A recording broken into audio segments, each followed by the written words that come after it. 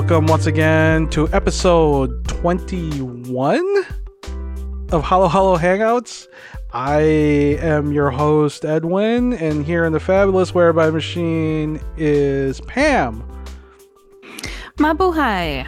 Hey, come on and join us for a discussion. There's a lot of stuff to talk about in the news today, and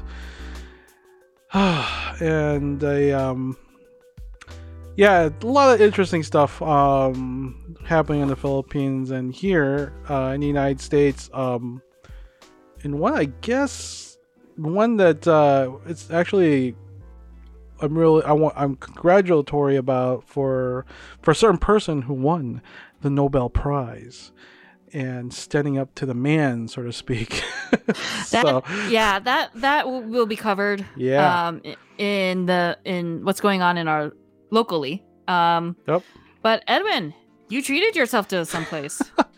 I actually went to the Carinderia over at the Philippine Center. Oh my gosh! If you haven't heard our last our DD&D episode from our other podcast, I went to the Carinderia and I got some Filipino foods, and we bought things like chiffon cake, ube chiffon cake, and which is one of my favorites. We got a mango chiffon cake. Wasn't very mango-y. Tastes more like a yellow sponge cake than anything. I couldn't get the mango out. I also got, oh my gosh, I had lechon that was there. It was more like crispy pata that was cut. But it was excellent. If you guys haven't gone to a Carinderia, they do it pretty much first Sunday of every month. Is that correct? It seems like it. It seems like to be the pattern. Yep, and I got my hopia. Pam, got my hopia. Yep. Yep. I already ate 2, saving the rest for later.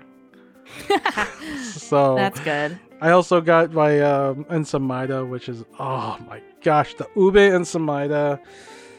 It just makes me want a red ribbon here.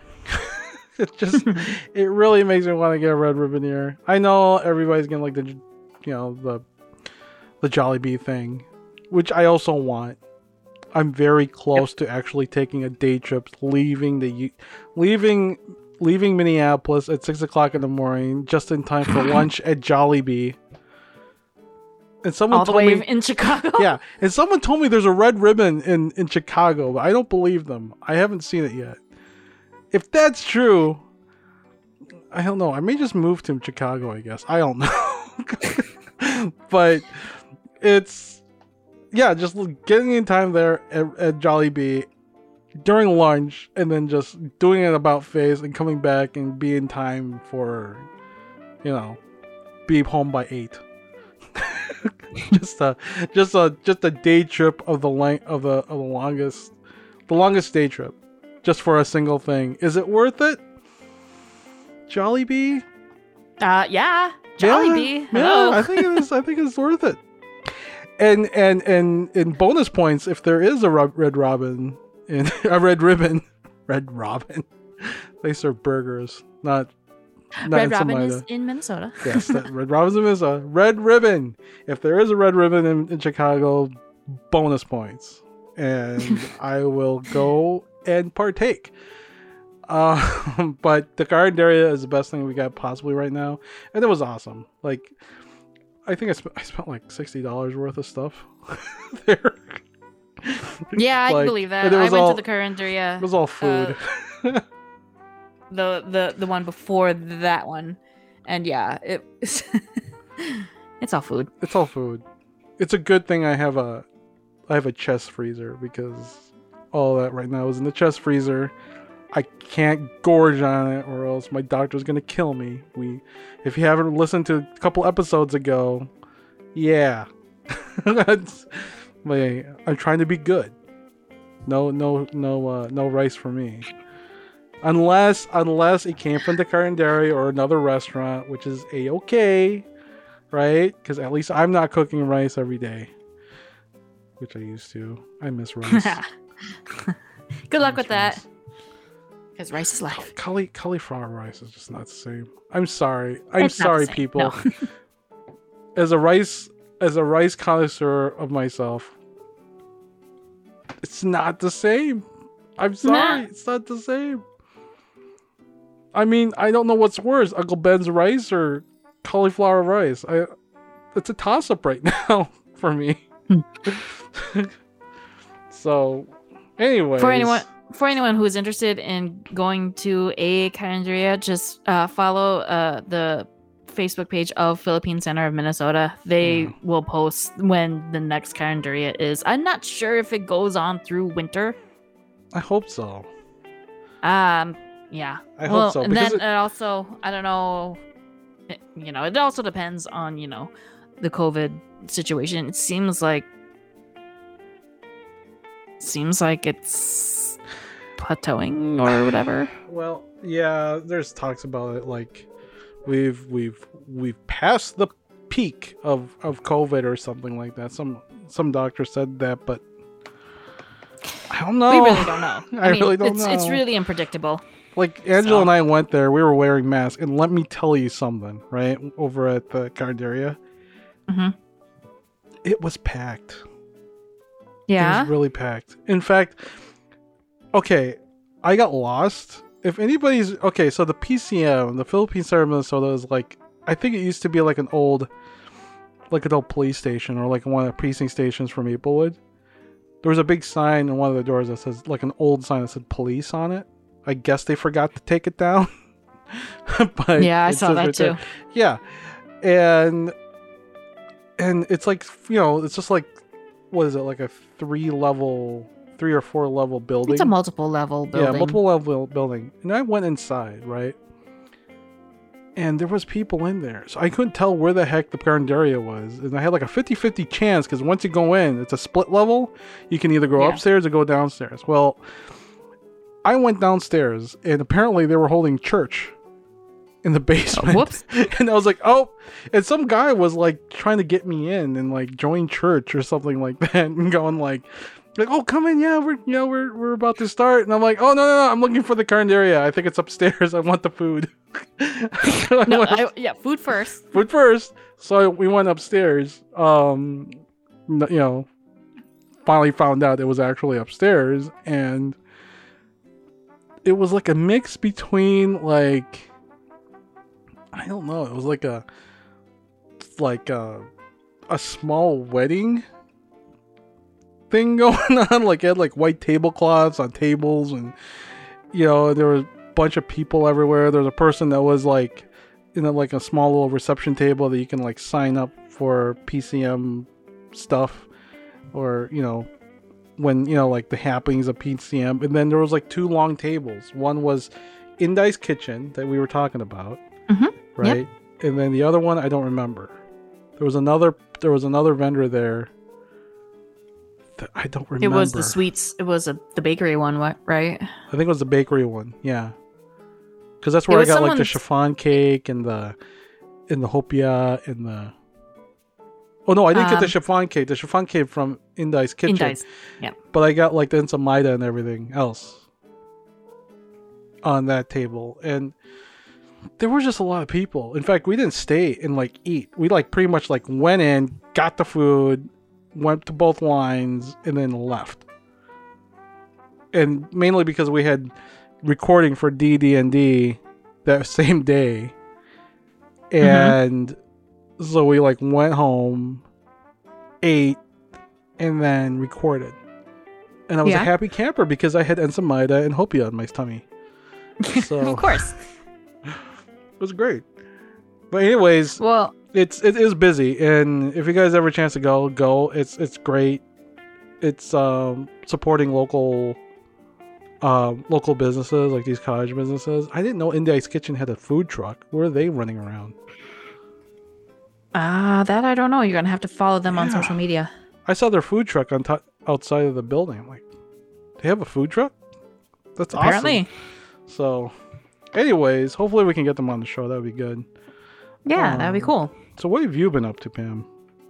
Well, it's kind of something. It's kind of a joint thing. Both you and I received copies of Sina Una.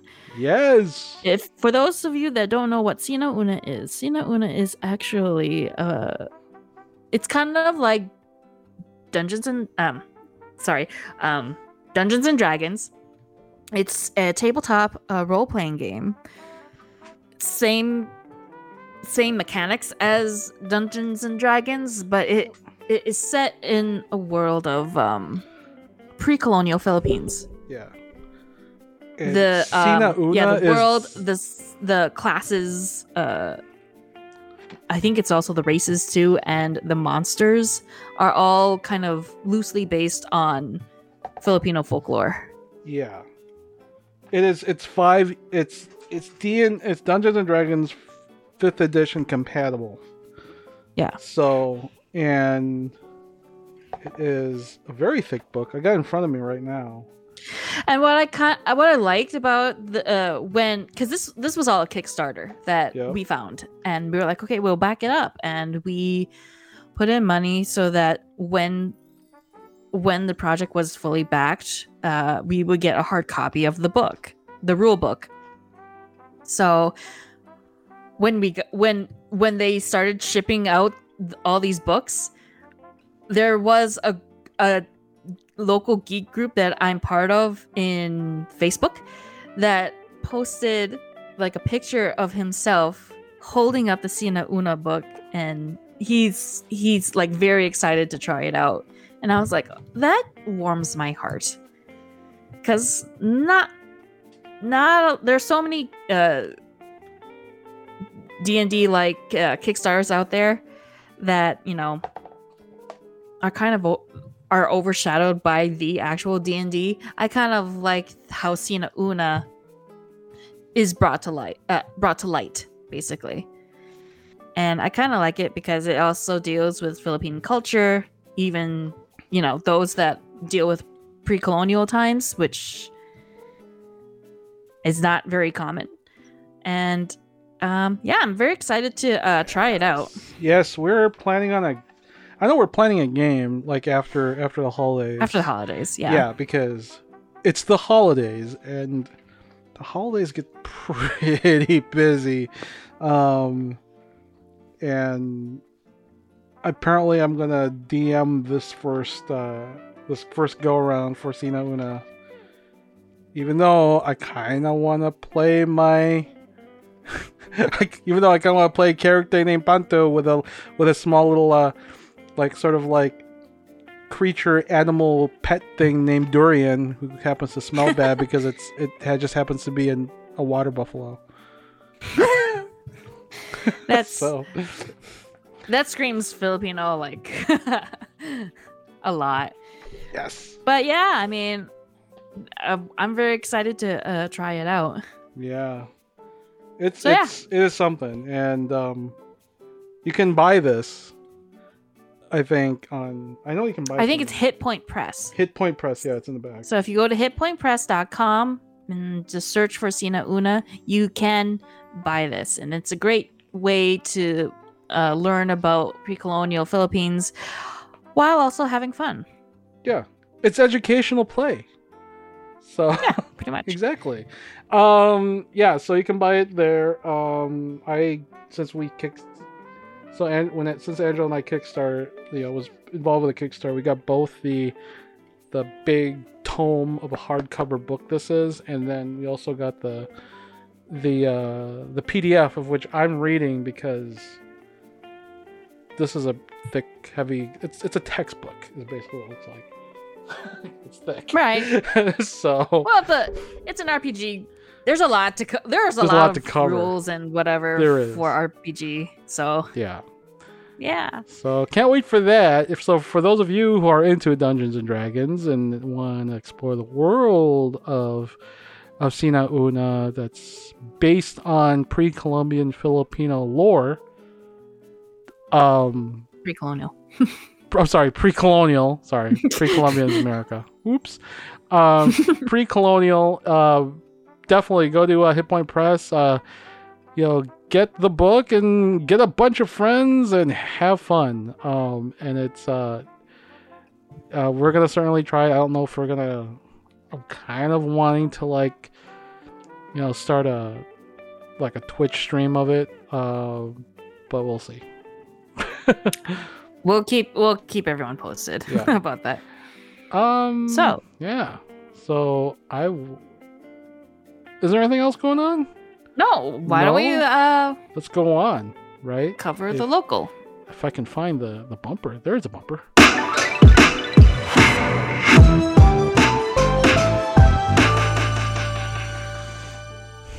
All right.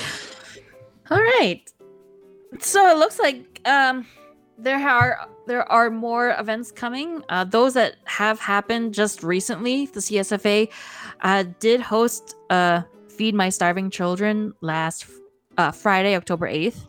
It was held in Eagan. It looks like it. If I checked out their Facebook page, it looks like it was a good turnout. And sometimes they do these. They say that they'll probably do another Feed My Starving Children next month. So if anyone is interested in any volunteering opportunities, I would highly suggest that. Feed My Starving Children is basically putting food in boxes and then sending it out to those that are in need. The next upcoming event that's going on for the CSFA, there is going to be the 50th induction of officers that's going to be held at the Crown Plaza Suites in Minneapolis Airport, Mall of America, Saturday, October 23rd. So if you guys are interested meeting the new officers of the CSFA, you are free to welcome. You're welcome to go. You're welcome to go to that event. Other things that are going on, the CSFA is holding fundraising events. There are multiple ways of supporting the CSFA. One way that I do plan on supporting them is you purchasing a parole kit. Paroles, if you don't know, are basically those paper star lanterns that you see. They usually come up during Christmas time. Yeah, the 5-star thing that's usually made of like paper mache or something, or some other material. But it's colorful. You hang it outside with a light. It's aimed for kids, so it's really simple to do. They will provide you all the materials that you would need. All you would need is probably scissors and I believe a hot glue gun. They're $20 a kit, and I plan on getting mine because I never had the privilege to try to make my own parole. Have you made yours? Have you made one? I've made one a long time ago, and I distinctly remember me just messing it up. Like seriously, like the sticks and everything like that, it just didn't make any sense. And then trying to make the star, it was a hot mess. And like I just remembered because my aunt when I was a kid we were making paroles. I don't know if it was a CSFA thing. I don't remember it, but I know my aunt had like a lot to do with it, and it was just a hot mess. Like I gave up. I remember like having a bad day about it. Let's just put it that way. Oh no! And I was a kid, right? But we did have a parole when I was growing up. My mom, I don't know where we got it, but we actually had one. Like every Christmas, it would come out, and it was made out of like shell, like a what do you call it? It's like a seashell, but it's like thin and it's like see-through. Yeah. You know what I'm talking about? It's like glass. They're very brittle, aren't they? They're brittle. Yeah, they're brittle. But we got it at, I don't know where my parents got it, but they brought it, they packaged it up, and they brought it to the Philippines when they retired. And I just, and I remember I couldn't bring it with me back, when my parents died and we were bringing stuff from the Philippines back to the United States, and I did see it, and I just couldn't bring it back because it was just so big. It was bulky. It was fragile. I had no idea how they shipped it there. In the Philippines, but they managed to, and it was all in one piece. Yeah. But it would be nice to have a Perol. It's just like having a big fork, big spoon in your kitchen. Like you just have to have one. For Filipino heritage thing, right? Like, when they're yeah, and it's also festive for the holidays too. Yeah, I need a. I think I'll get one. I think I'll get a Perol kit this year. I kind of want to find like that same sort of like shell, like a really cool looking one that's it's like specifically made for what I mean. Like I don't want to have to make one every year. Well, that's the thing. That I don't know, but I mean, if you do happen to find those special materials to make that, go for it. And actually, I would want video of you putting it together, because I plan on recording me trying to put this Perol kit together. So, and I'm pretty sure I'm gonna regret it. But don't burn yourself with a hot glue gun. That's. I know how to work hot glue guns. It's because I feel like I feel like that's gonna be a mess. Like every time I work with a hot glue gun, oh my gosh, it's like everywhere because they spider out. All the time. Yeah, and you could hurt yourself. Yes, I understand the consequences that deal with that, but I'm set. So for those of you that want to try putting together these Perol kits, you could ask for it through the CSFA. Again, Facebook is their main hub of communication. They will be available for pickup.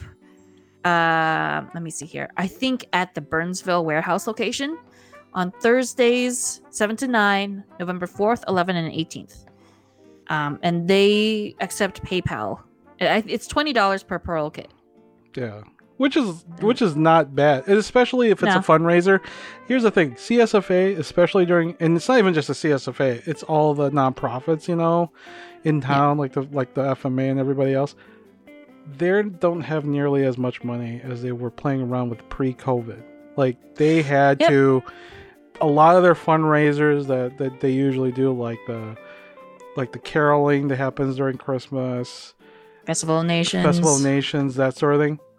It didn't happen. So anything you can support, like the Filipino organizations, the CSFA, FMA, Philippine Student, I know I'm forgetting a lot of them. There's a lot of organizations now, but help them out, because it's always important to have, like trying to keep the culture alive, the Filipino culture and the Filipino history, definitely.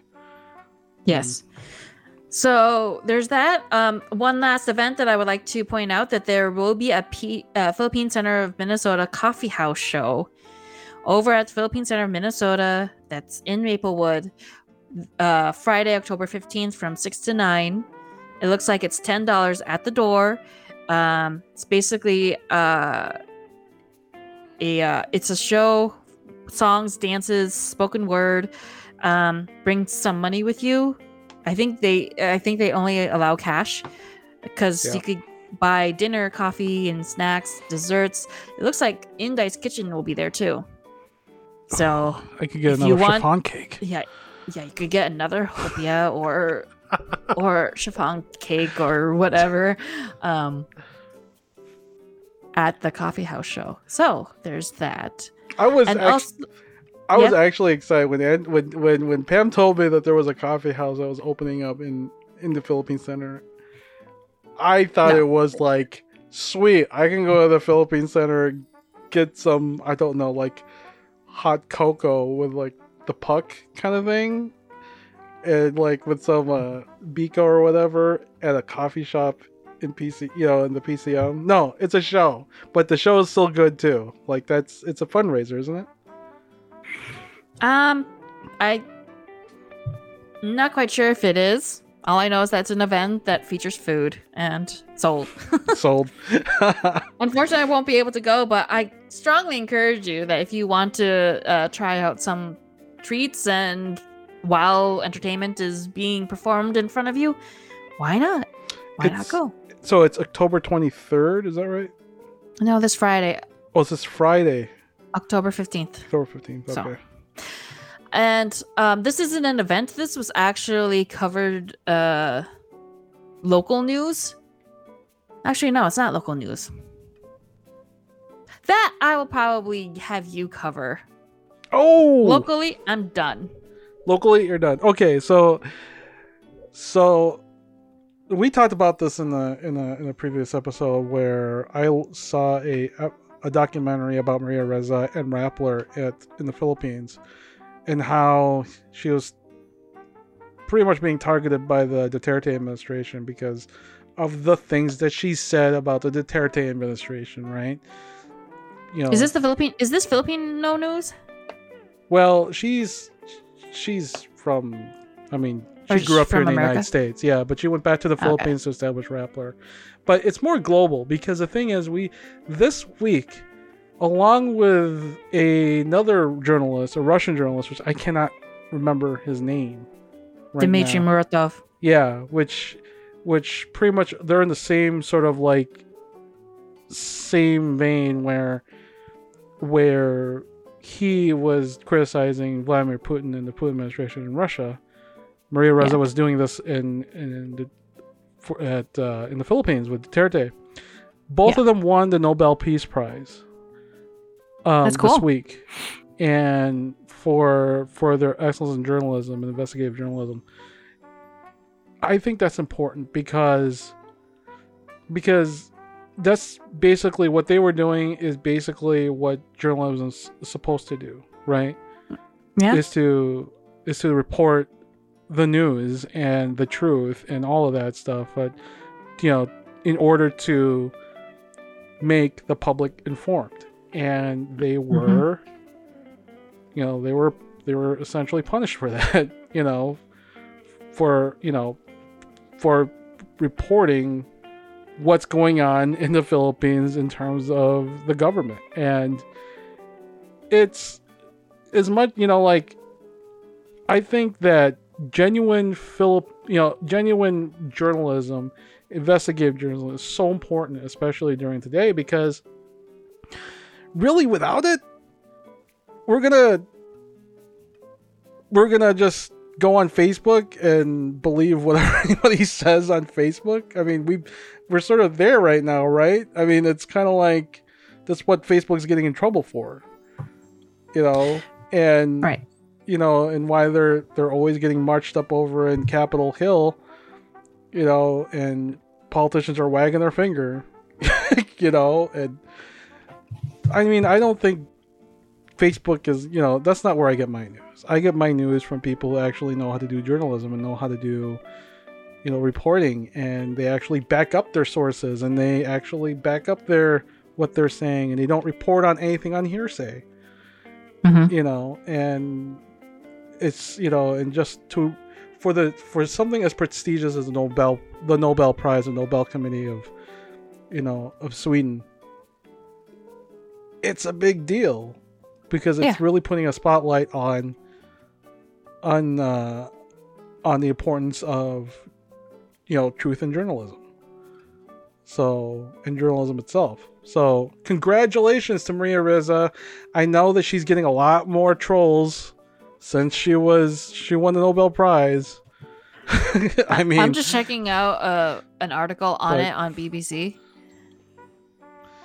It looks like she was convicted last year of libel. And of libel. In fact, I did not know that she co-founded Rappler. Yep. Which is a Filipino media organization that has been openly critical of Duterte and his policies. Yeah, because that takes guts. It does take guts, in cyber libel. I don't understand cyber libel laws in the Philippines. I don't begin to understand it, I mean, there's a reason why it doesn't exist here in the United States. Cyber libelism. But libelism is a big deal. We have libel laws here in the United States too, but it's very hard to it's very hard to convict someone of libel in the United States because it really goes on that edge between free speech and saying something that's not completely true and proving that it's not completely true. It really marches up to the line, and and that line seems like it keeps moving in the Philippines. And I think it's also considering it's important here too in the Americas. Great example is the whole misinformation with the pandemic. Yeah. I mean, that within of itself is like gives me a headache now because because as much as guess what, guys, gals, people, we're still in a pandemic. Hi.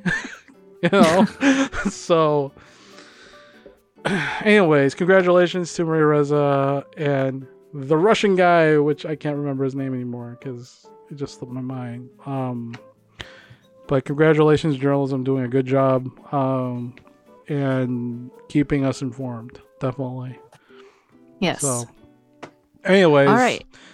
Now to the Philippine news. Yes. Right? Okay.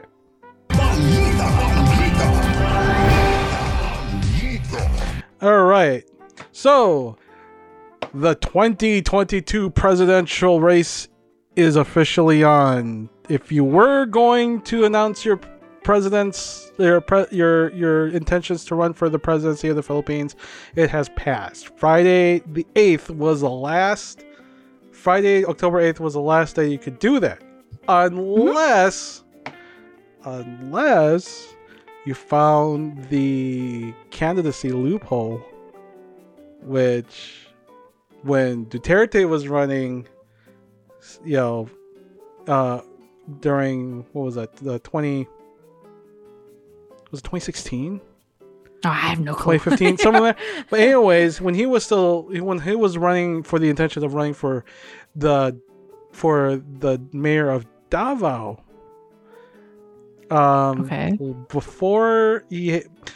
when he was running for the intention of running for the mayor as mayor of Davao, he switched his intentions and announced that he was running for the presidency. So here's the fun thing. Here's a little Philippine political science 101. If you run for another race in the Philippines, right, and you are allowed to switch your intentions to run for another office until November 15th. So, what does that mean? Sara Duterte hasn't announced that she is running for the presidency of the Philippines, but she has till November 15th to switch, just like her dad did. So, it's not over yet. There's still some speculation that she might switch her intentions, but we've got some the docket is pretty much full when it comes to who's running right now. We've got a son of a dictator, right? Bongbong Marcos Jr. Ferdinand Marcos, which I don't want him to win. Every time I hear someone named Marcos is running for some kind of office in the Philippines, I start to go, why? You gotta remember, this is the family that ran the Philippines for over 2 decades. Oof. Right? It was martial law dictatorship, right? And they ran away with over $10 billion worth of... They ran away with over $10 billion worth of pretty much, one could argue, stolen money from the Philippines.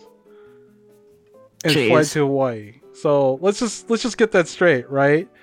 It wasn't until Ninoy Aquino sort of opposed Marcos, which I might add, right? There's a reason why Manila International Airport is named after Ninoy Aquino International because that's where he was assassinated Ah, by the Marcoses. So that let's just remember that every time I hear that one of these Marcos people are running, it's like, what are you doing? What are you doing? Let's not do that. We've been there before. Remember history? Remember that whole thing? Yeah, let's not do it. right. So I really hope he doesn't win. Please don't, I don't want him to win.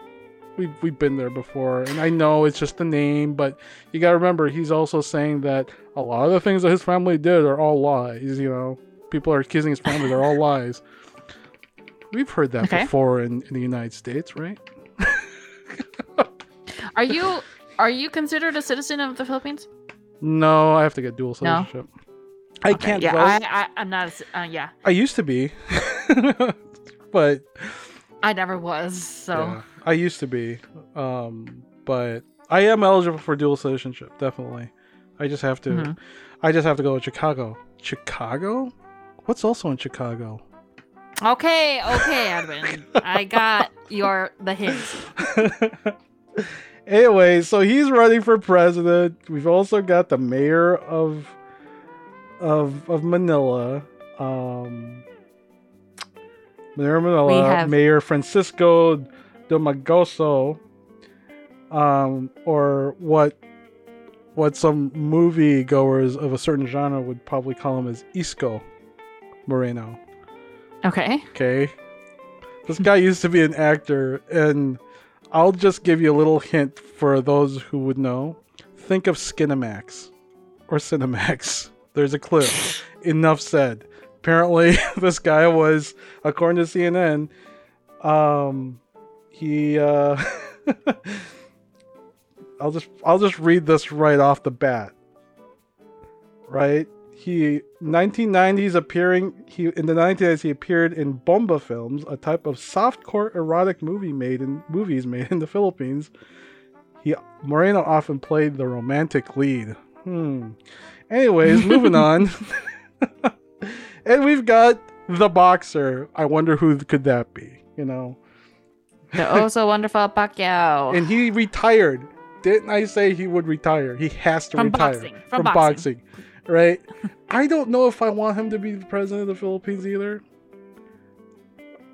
I don't know if I want him to be president of the Philippines.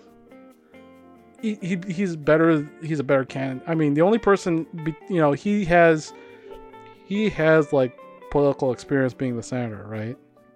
Mm-hmm. But I mean, he's getting his head beaten off, like, in boxing rings, Again, I don't want a guy who is, who may or may not have, like brain injury, making laws, let alone running a country, because I've seen Rocky movies, all right? Like, I know how that goes. I don't know. I'm hoping. And the thing is, half the pictures I see him in, he looks like some kind of he kind of looks like a Filipino mafia don. Like, he's got big sunglasses on. He's got he looks like what's his name? Like the action heroes movies in the Philippines, with a guy with a big aviator sunglasses carrying an Armalite or whatever. Right. That sort of thing. I don't know. If anything. And then you got Robredo too, which happens to be the vice president. She is the vice president of Duterte right now. Vice President Leni Robredo. She's also running. I know I kind of want her to win. But anyways, here's the thing about Philippine elections, right? It's not like here in the United States. I was reading up a lot about this and how they do elections over there in the Philippines.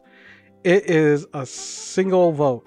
There's no primaries, no nothing. Everybody's on the same, on the same thing, and whoever gets the most votes at the end of the day wins the presidency. So if you've got like 20 people on the ballot, right? You don't have to get 50% of the vote. So you could have 25% of the vote. And if you're the most with the votes, you win the presidency. That's how it works. So let's the more people who are in the ballot, the more spread it becomes, and the more it gets really interesting. So it's something to see, and that's the battle right now is on. It is officially going, and the campaigns are starting to come alive, and in a couple of months you'll start seeing vote for Pacquiao or vote for Breda or whoever. Vote for Bong Bong. I really don't know who will win. I'm not very much a political person, and less so because I'm not able to vote in this election. But so far all the candidates are like, I'm not really feeling it. I kind of care about it just because I kind of care about it because it is the Philippines. It is my it's the country of whence I've come from, and the Philippines needs a lot of help, and it's and a lot of it takes more than just a person in the presidency to help the Philippines. It really takes an entire country to help the Philippines. And if they see, like, the Philippines has a history of voting people who are just, what are they doing in the presidency? It's not like the United States doesn't have that record. We definitely have that record. It's like, how did he become president, right? Mm-hmm. So, name president who here, so I'm really watching closely in what's happening over there, just because I didn't pay attention to it the last go around, and look who we got. Yeah, but at the same time, there's not much you can do. You kind of have to trust the Philippine people there, the ones that are casting the vote. Yeah, which makes me want to actually go get dual citizenship so I can actually cast a vote. At least there's one vote. Yeah. So, who knows? But that's the news. Okay, so I need to play this. Where is it? I don't know. Where is it?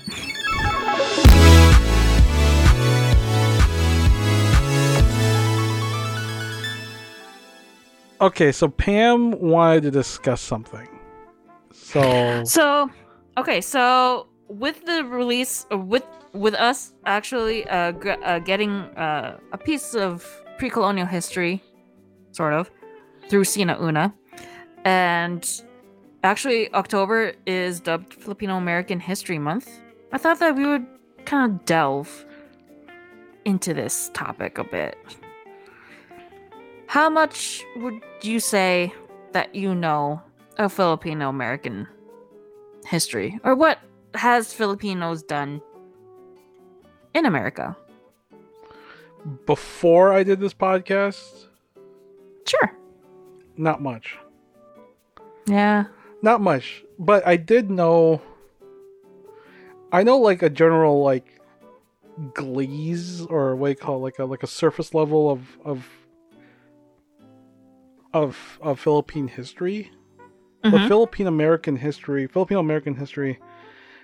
definitely not much. In fact, when you and I sat in with that on that Filipinx thing, was it like almost a year ago? Is it the one covering about nurses? It was covering more than just nurses. It was covering a lot more like Philippine immigration, like the things that happened in San Francisco, for instance.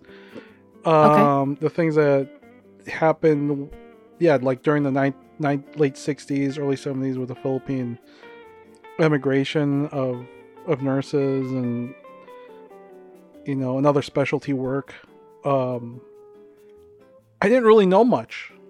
That was like, in fact, during that seminar, I was like, this crap happened. So what I did was I started looking into like the things that they were talking about, like right then and there, and started reading a lot about it.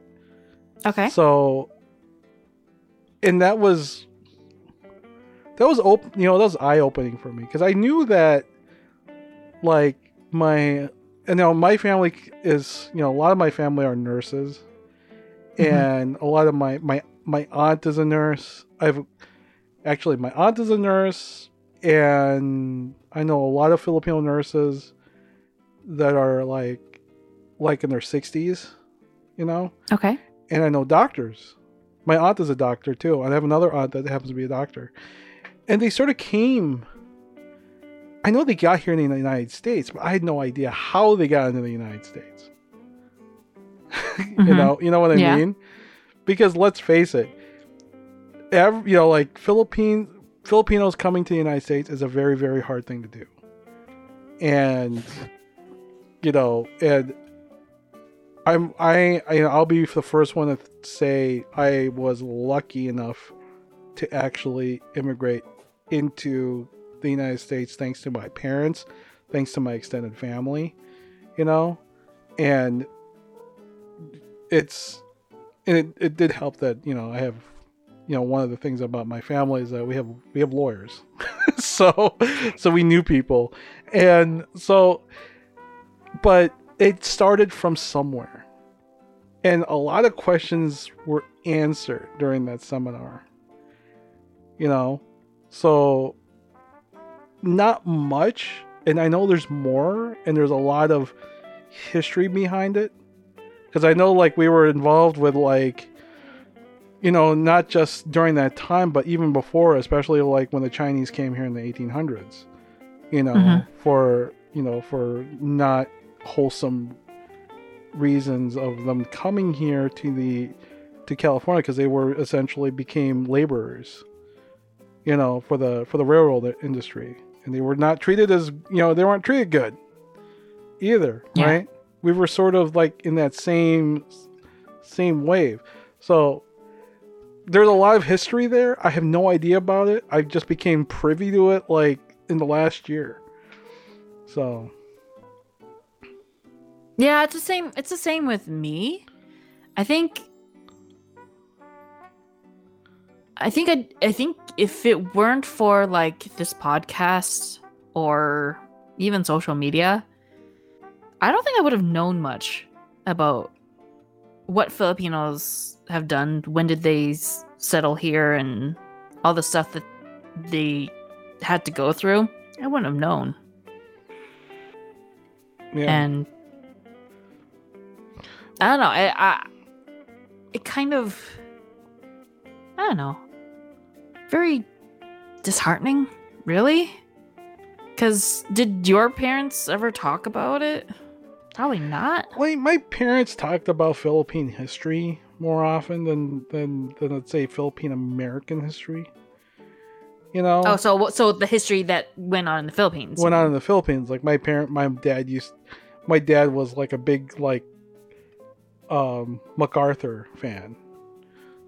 Okay. Like he was a World War II, like he was like, he knew what was going on in the Philippines during World War II. Like he watched those movies and stuff like that, and what General MacArthur did in the Philippines and stuff like that. And it didn't, and it was also, it helped that like my grandmother was involved with like helping the United States in the Philippines and during World War II. Like they were like, she was part of like a guerrilla militia in the Philippines. So we had that background, and so I knew more like 20th century Philippine history than I did Philippine American history because of my parents, and that's what they talked about. So I mean, what do you think? I mean, I think it's quite important to know the history of both, really, Philippine history and Philippine American history. Oh yeah.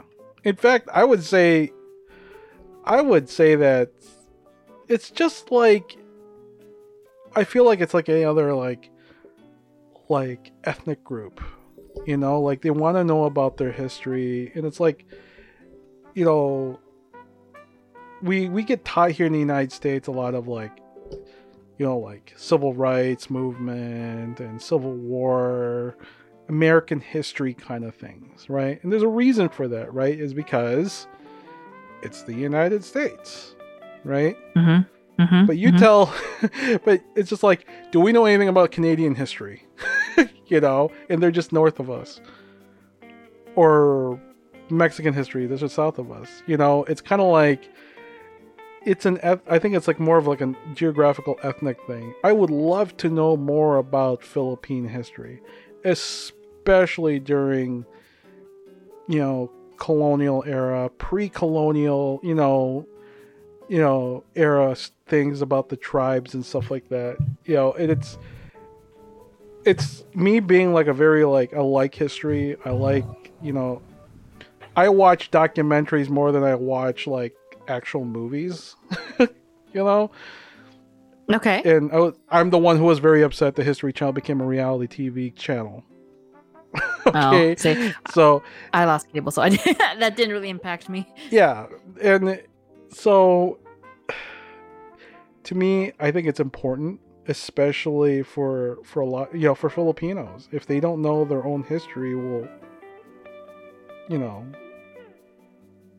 how do you know where you came from? How do you know where your parents came from? You know, it's like you know, what makes you a Filipino? And that's always like a question that comes from even today, you know, like, what makes me a Filipino? Because I just happen to have, you know, brown skin. I was born in the Philippines, you know? What does that mean? You know, like, there's certain things that, you know, like especially if you grew up in a house that was like, you know, and the food that you tasted when you were in the, you know, when you were growing up, where did that food come from? Where did adobo came from? Adobo is not a Filipino thing. That's more of a Spanish thing.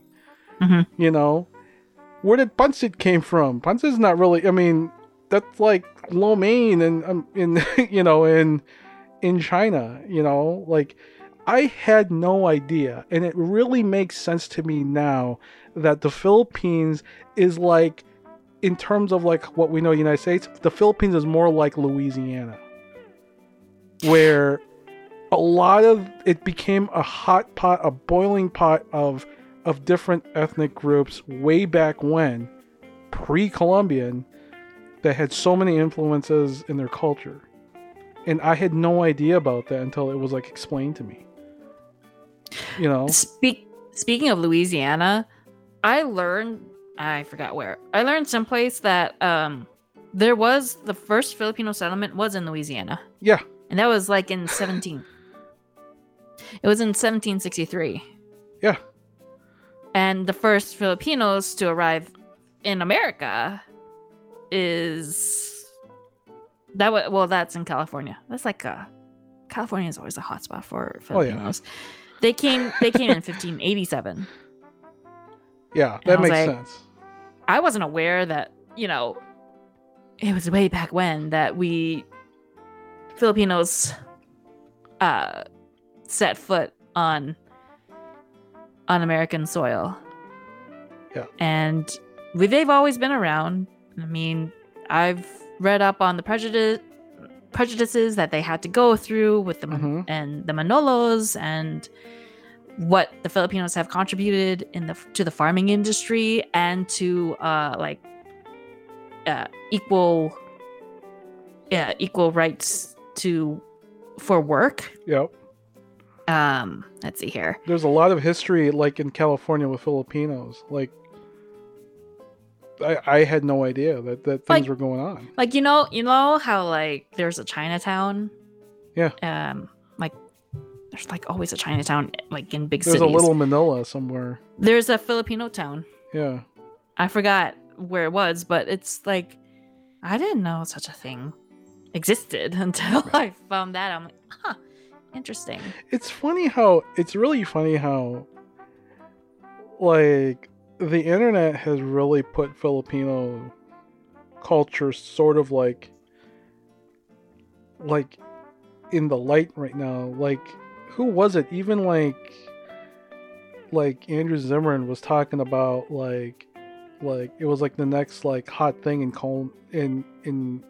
food was like Filipino food. It was either like Andrew Zimmern or I think it was like Anthony Bourdain. I'm not quite sure, but they were talking about that. And because there was a lot of these Filipino restaurants in California, in Las Vegas, like in the West.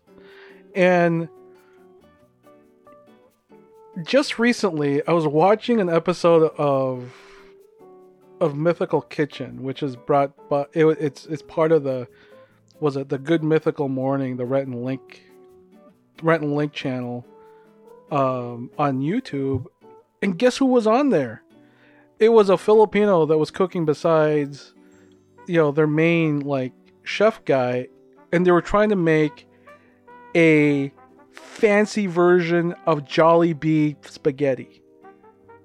Their version. A very fancy version of Jollibee spaghetti. And if you don't know what Jollibee spaghetti is, it's like sweet spaghetti with hot dogs and spam. Yeah. Right? And it's very distinct. And I really want to go to Chicago and get one. But I like it. I'm a Filipino. I love Jollibee. I love everything about Jollibee. Anyways, they made a fancy version of that, right? And they dedicated a whole entire episode on it. You know, they went to a Jollibee, they tasted the real thing, and then they went back, and their version of Jollibee spaghetti cost like $840. It was ridiculous. But go to Jollibee. Yeah, just go to Jollibee. But anyways, it's not the first time. Like, balut is like a thing right now. Durian is like a not a thing. Not like for me. both of them are like food challenges now. You know, and I'm sitting there like, oh, that's great. I'll do that challenge. You know, it's becoming more and more in the light, and this was never a thing like a decade ago. You know? Well, what I like about the whole entire Filipino American History Month is that it's opening up the conversation, because I'm learning things that my family never really talk about. It just never comes up, really. Mm-mm. So I'm like, and it kind of brings a sense of pride.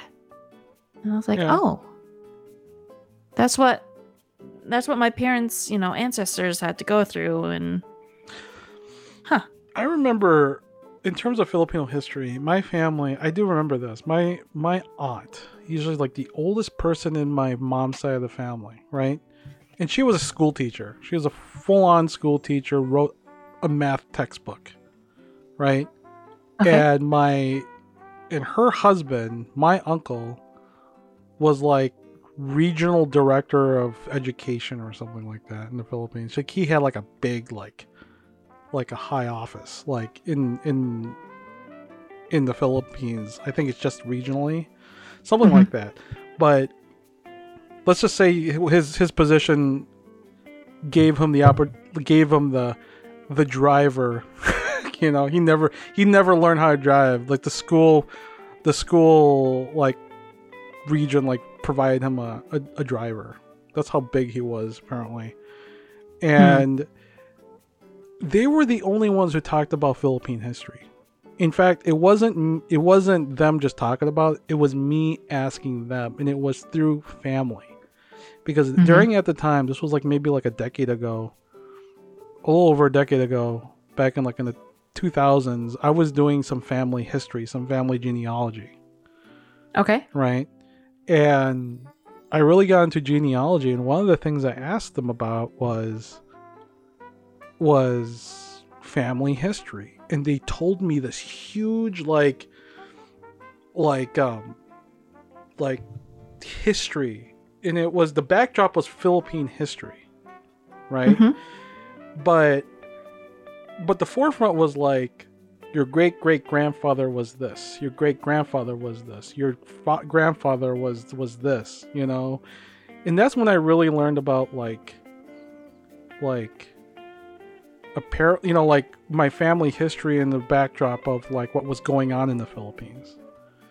You know, because there was migration movements, like minor, like miniature migration movements that was happening in the Philippines, and apparently my family was involved with that. And you know, like these kind of histories, right, is not known unless you really ask. You know, like in terms of like, you could go on the YouTube and you know and find out, or the internet and find out, but like a lot of this history that we talk about is written by mostly either A, government, or B, the Catholic Church. Right? Right. And it's not really well known. And I feel like it's kind of a shame that it isn't. Like I feel like you know, how do you know where to go when you don't know your history, kind of thing. You know? Okay, so you were born in the Philippines. Did you go to school in the Philippines? No, my brothers did though. Okay. Both of my brothers did. But I didn't. I didn't start school till I was here in the United States, and yeah, ESL was fun. You know? Yeah. ESL to me was like American culture 101 and learn the language kind of things. And I am glad that my parents like made sure like, well, you're a Filipino first and you gotta like learn the language and you gotta go, you know, don't forget where you came from kind of thing. They were very much like that. And I mean, I went to the Philippines several times because of, you know, like you need to know where you came from, and you have to marry a Filipina, you know. It went that far. Yeah, well, we won't go into that. Yeah, but anyways, they made sure I knew where I came from, you know, as much as their ability was, but they never told me about history.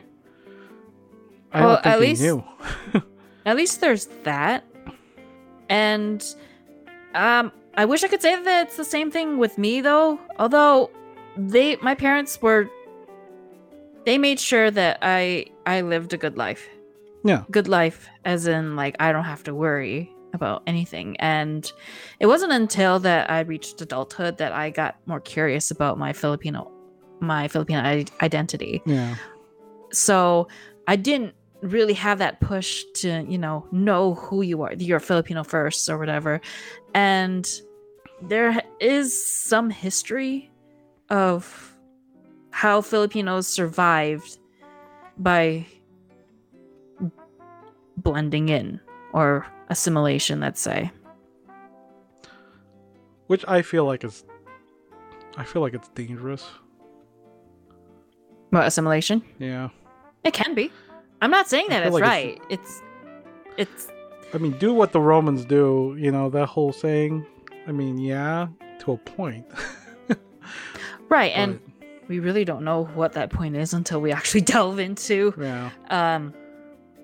into the history of behind it. I mean, every time I go back to the Philippines, people know I'm from the United States, right, real quick. Right. And I kind of feel like I accomplished something if I can go to the Philippines and people don't know I'm from the United States, because, you know, like, it's like that thing where if you can go to the Philippines, know the language to the point of slang, and know what, you know, like, be there, do their things, you know, at the same time, sort of like be yourself kind of deal, but you can go around by yourself and not have to worry about, like, you know what I mean? It's like that. Where people don't realize that you're from the United States until you, like, they find out. I feel like that's like my goal in terms of knowing where I come from, where it's like, I know I've been there so many times that I can just go there, hop off the plane, and do whatever. because you can't really do that. You know, I mean, if you're not really familiar with the culture, how things are ran there, and how things are going, you know what I mean? It's like, Right. it's like, I always envy people who can do that. Mhm. You know, like my brother can do that. You know, and my dad did that. You know, my dad could just like jump off a plane and be one of the guys over there, you know, or whatever, or be one of the people. And he can do that back and forth. And Right. I tried doing that a little bit last time I went to the Philippines, you know, so last couple of times I went to the Philippines, and it's hard, you know, Right. and language is one of those things, but in history, I'm is one of I'm those still things. learning Tagalog. Yeah.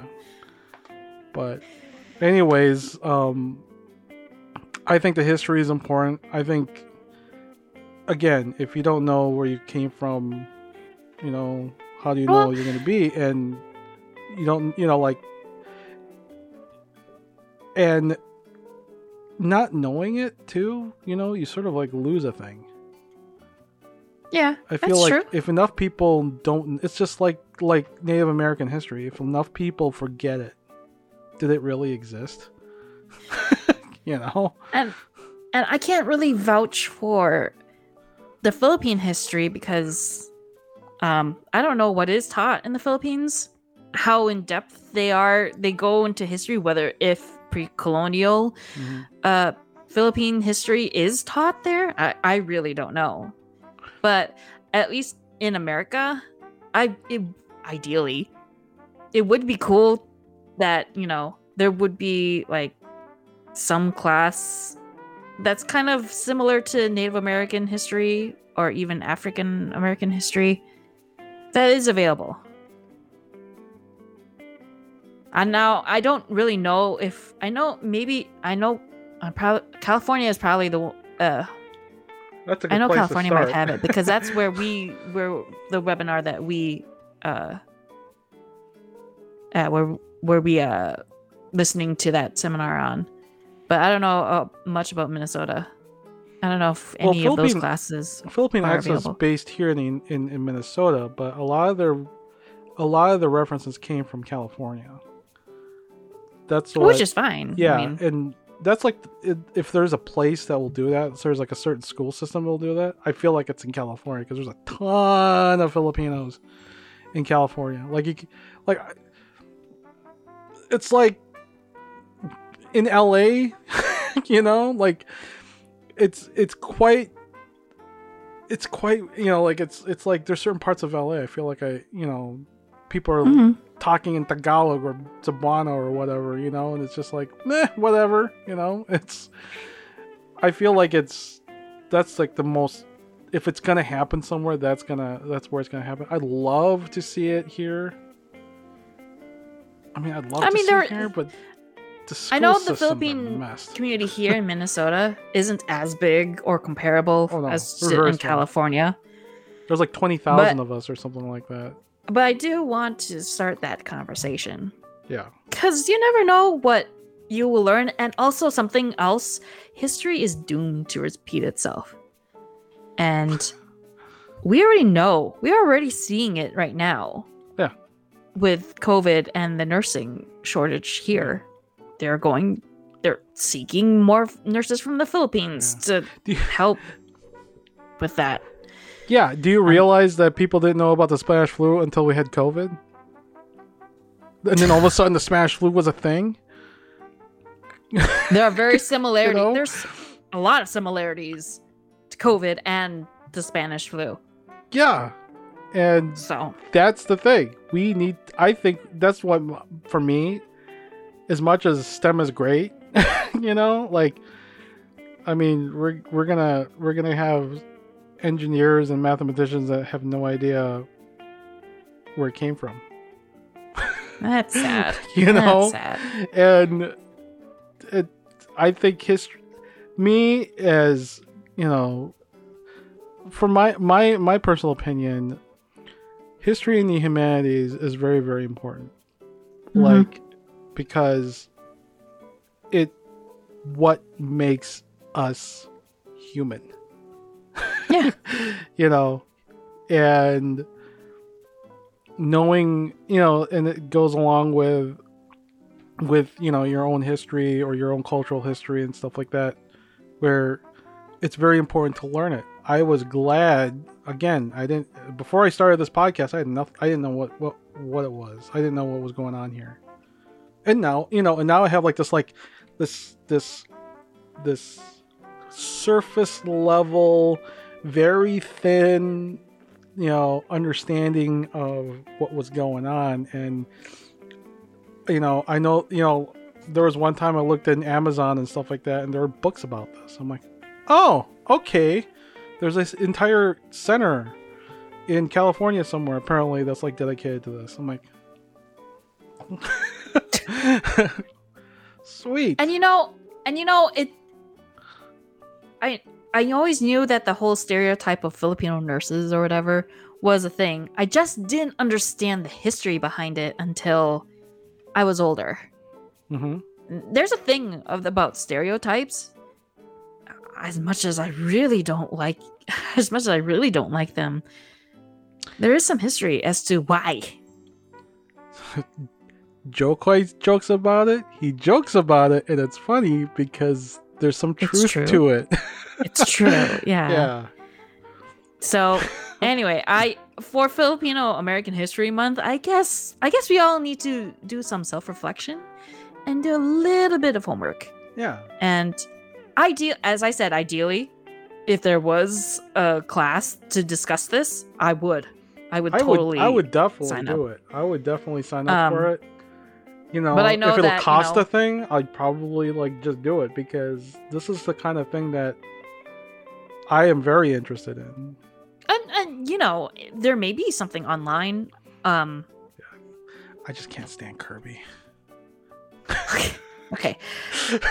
So for those that don't know who Kirby is, Kirby Araulo. I'm so sorry for butchering his last name, but he is a historian. His history is centered around pre-colonial Philippines. He's a YouTuber, and he snaps a lot. And stop. I think he doesn't do it as much as before, and Edwin just doesn't like it when he snaps. But if you just it was okay. It was okay for the first 2 minutes, but I think he laid back on it, but it's good. Snaps aside, all his videos on YouTube are very informative of pre-colonial, and like if I didn't know anything about Datus or the tribes, or how trade started in the Philippines before the Spanish even came to the Philippines. I didn't know any of that until I ran into his YouTube channel. He's worth checking out. Stop. No, he is. He's very good. He. What is he like? Some kind of he's actually like a historian or something. Yeah, he's a renowned Filipino historian. Yeah. Culture bearer, and currently, I didn't know this. Currently the national coordinator of culture and heritage for the National Alliance for Filipino Concerns. I did not know. Another thing. Hopefully he is a Datu and Lakan by blood. Oh yeah, I think I am too. I just can't prove it. I have no clue. Because of my last name apparently is a telltale sign, but all I know is that my Filipino blood kind of overrides the Spanish in me, even though my maiden last name is Spanish. And if you just go by names, it's mostly Spanish run. Yeah. But DNA wise, it was mostly Filipino, which caught me off guard. But okay, interesting enough. Yeah. There's a whole history why the Spanish did that, but I won't get into it. Another thing that I know is that if you are interested in learning about the history, look up museums, like either in the Philippines or in California, look up museums. Yeah. There is one museum in the Philippines called Ayala, Ayala Museum. Look it up on YouTube. They cover a lot about pre-colonial Philippines and what they had to go through during colonial times. They have certain exhibits that they showcase on there, and I was like, oh, that's quite cool. I'm gonna have to check that out because I'm actually quite interested in it. Yeah. Other things, if videos aren't your thing, the CSFA did have a link to 80 books to celebrate Filipino American History Month. That's more Filipino American history, not Philippine history. But I always try to support like Filipino American creators and authors, and that's worth checking out. Like this one that I want to read, it's called Arsenic and Adobo. Arsenic, not so much. Adobo, hey, give me. Don't judge a book by its cover.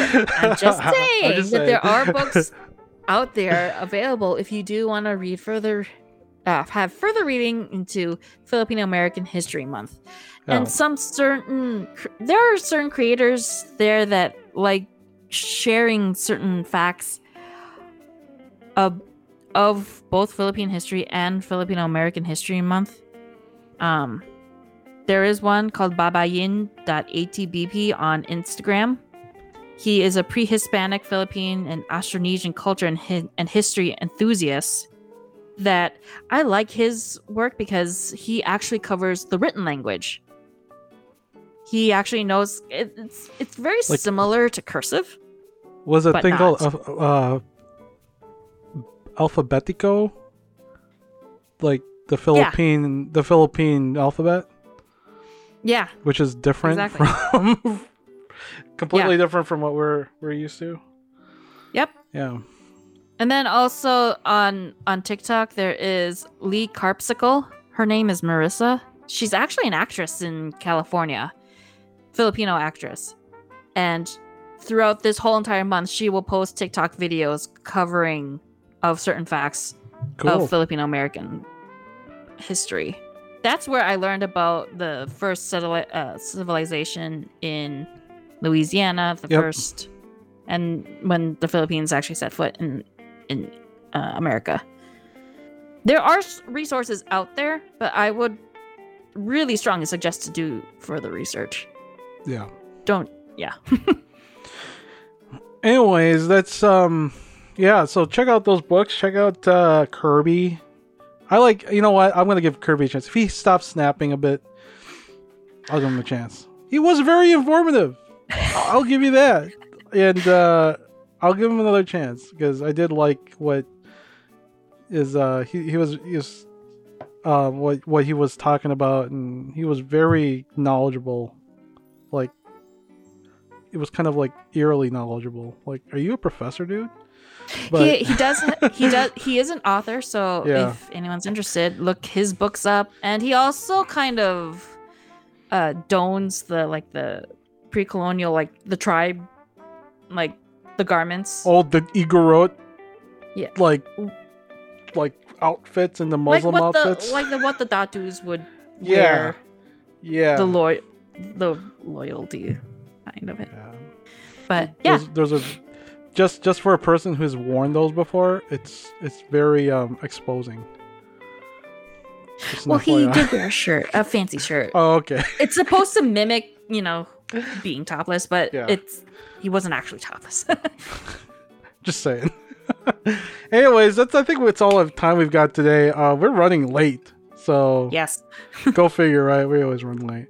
Anyways, that's it. If you have any comments or questions or anything, give us a shout out on legendcreators.com, our website. We have a comments page there under our podcast tab. Or also, if you haven't yet, comment, like, and subscribe. As much as I don't like saying that, but it really matters. If you like this podcast, share it to your friends, share it to other Filipinos out there that might not know that we exist. Oh, seriously, like I know. But I just wanted to, if you haven't commented, comment, for those likers, subscribe. So you can catch me at TCities Edwin on Twitter, or you can also see my Instagram page at DIY Edwin on Instagram. And if you like what you're hearing, we also have another podcast called Dungeons, Dinings, and Dorks that we talk about everything nerdy under the sun, including Dungeons and Dragons and restaurants. So that's where you can catch us. Pam, where can they catch you? They could find me on Twitter at PandaCatDragon1. You could also reach me on Instagram under PandaCatDragon. You could also reach both of us through the Legend Creators Facebook page. Make sure you like that. We will keep you updated with both shows, and as well as probably post interesting resources there. I will go ahead and post the resources that I listed for Filipino American History Month there too. Cool. All right, so that's it. Thank you. This was episode 21 at Halo Halo Hangout. I was about to say the other one. We will see you next time. Mabuhay. Mabuhay. Mabuhay. Mabuhay? Mabuhay. Just mabuhay. Mabuhay.